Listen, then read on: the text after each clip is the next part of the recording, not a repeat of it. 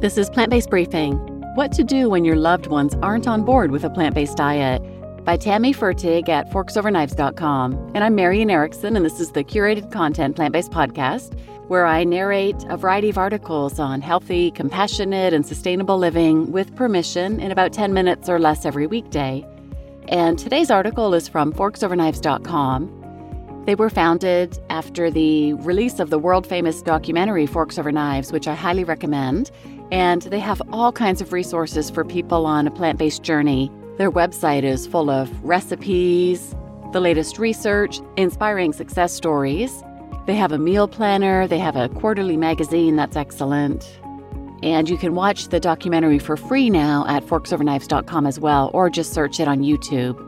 And today's article features a few different experts, and the first one mentioned is Brigitte Gem of Vegan Family Kitchen. She is one of the contributors. I read from her blog fairly regularly. And if you're interested in other Vegan Family Kitchen episodes, wherever you listen to this podcast, just search for Vegan Family Kitchen. One that I recommend if you're particularly interested in transitioning is episode number 7, called Late Blooming Vegan with Family in Tow. Here are 10 tips to ease your transition.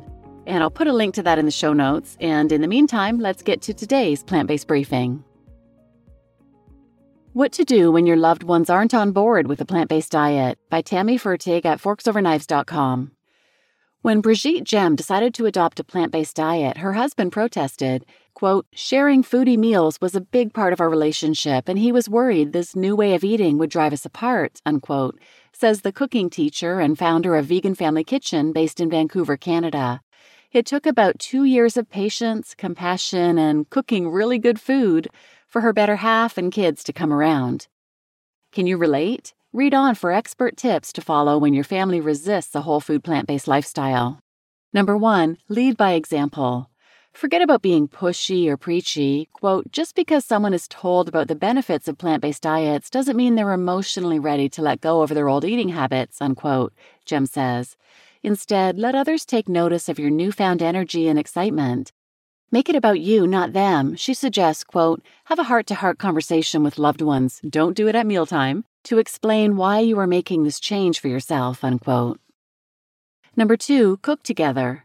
Research shows that kids who help prepare their own meals are more likely to eat them. Try familiar veg foods and use the kitchen as a classroom. Quote, "Explain to your children that everything they're eating came from a plant," unquote, says Amy Johnson of the food blog Mrs. Plant in Texas. She recommends starting with quick snacks such as loaded apple slices. Spread sliced apples with a bit of nut butter and have kids add toppings such as dried berries, raisins, and cinnamon. From there, move on to more involved recipes such as oil-free spaghetti sauce. 3, nerd out. Educate yourself about plant-based nutrition. Watching the Forks Over Knives film is a great place to start, so you're ready to field questions. Quote, "Explaining to my kids why we eat the way we do helps them stay focused on our family and our personal health goals, and not on what other kids do," unquote, says Corey Warren of the Lean Green Dad podcast and website.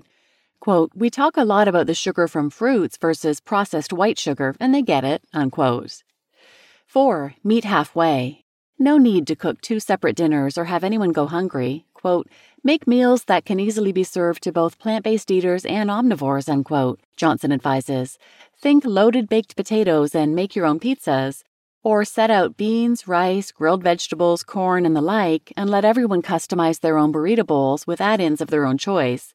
They might just surprise you by skipping the meat and cheese. 5, call in the experts.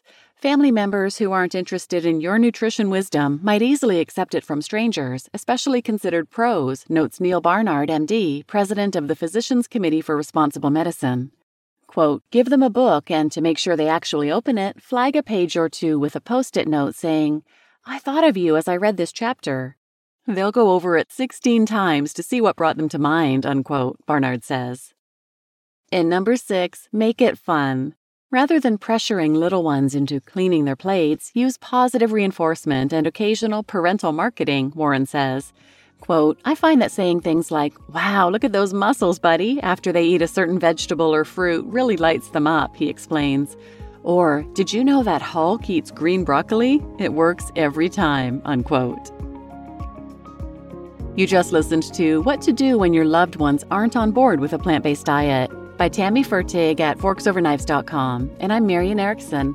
And please share this episode with anyone who might benefit, and thanks for listening.